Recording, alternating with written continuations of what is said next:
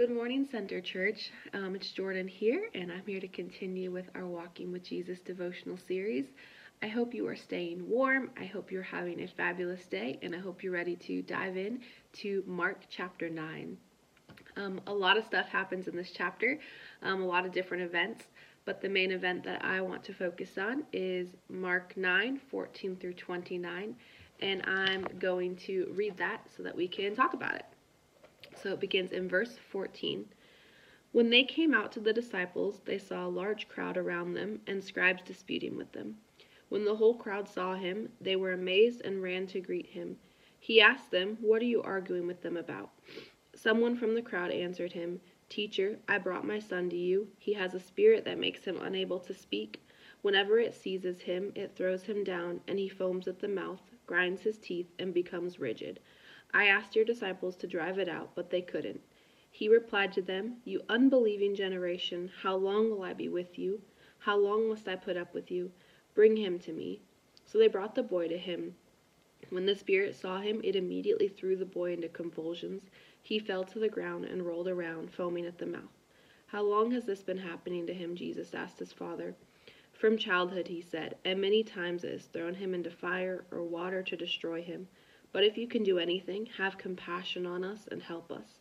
Jesus said to him, "If you can, everything is possible for the one who believes." Immediately the father of the boy cried out, "I do believe, help my unbelief." When Jesus saw that a crowd was quickly gathering, he rebuked the unclean spirit, saying to it, "You mute and deaf spirit, I command you, come out of him and never enter him again." Then it came out shrieking and throwing him into terrible convulsions. The boy became like a corpse, so that many said, "He's dead." But Jesus, taking him by the hand, raised him, and he stood up. After he'd gone into the house, his disciples asked him privately, "Why couldn't we drive it out?" And he told them, "This kind can come out by nothing but prayer." Wow, that was a lot. A lot of good stuff happens in there. And I just want to talk about some of the main points that stood out to me throughout the week of reading this. So number one is in verse 22, when the father of the boy asked the Lord for compassion. Sometimes compassion is all that people crave. They crave a human connection, someone to care about them, someone to see them as the human that they are. And when you're looking into this a little bit, a lot of the bodily symptoms that this boy had could be often considered unclean during that time, which meant that people weren't allowed to really associate with him.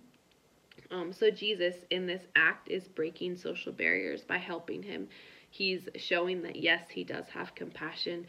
And I think as we're walking with Jesus, that's something that we can learn from him, is how to have compassion on people who look different than us, people who believe different than us, people who maybe are ostracized from community. We need to have compassion on them and show the love of Jesus to them. The other 2 points that I have is in verse 24. When the father, it said, immediately the father of the boy cried out, "I do believe, help my unbelief." I was looking in the ESV study Bible at these verses just to kind of see what they had to say about it. And one of the commentaries just noted the father's confession right there. I think that was really bold of the father to confess his unbelief and to say, "Help my unbelief." And as believers, we need to be honest with Jesus when we're walking in life with him. He would much rather us be honest and bring our doubts to him and say, "Help my unbelief," than to just stay silent and not bring any of those fears to the table. So I think that's something that we can learn when we're walking through this life and all the craziness is happening. We have no idea what's going on, and maybe we have doubts and fears in our mind.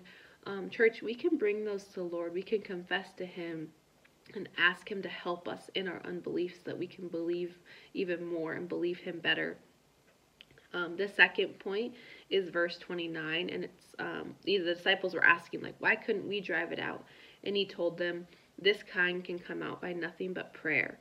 And I think this part, again, this was in the commentary, but it just really emphasizes that prayer and communication is of utmost importance. And that's almost a given when you're in our faith. We all say that we need to pray more, but it truly is of utmost importance. Without an active prayer life, we are not in tune with the Holy Spirit. prayer and communication is just so important. It's important to talk to God. He desires to communicate. He desires to hear your heart.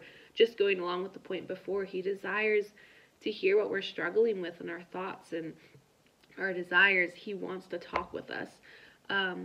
So yeah, that's a lot, but I think those are kind of the three main points that stood out for me is compassion, confession, and communication. So have compassion when we're walking in this life, walking with Jesus. Have compassion on people. Ask the Lord for ways that you can be more compassionate towards people and to put people in your life to show that love and kindness too. And number 2, confess. Bring your doubts to the Lord. Be honest with Him. Don't be afraid. You can cry out, help my unbelief. And number 2, be in prayer with the Lord. Number 3, be in prayer with the Lord. Talk with Him. Share your heart and your desires with Him. Yeah, so that's what I have for you guys today. I'm going to pray us out, and yeah. Dear Lord Jesus, thank you so much for your word. Thank you for your truth. Thank you for speaking through us, Lord, and thank you for allowing me to share what you've put on my heart with Center Church, Lord.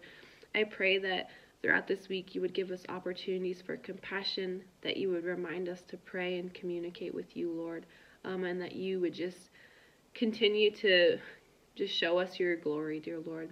We thank you and we praise you and we give you all the glory. In Jesus' name, amen. I hope you have a fabulous day.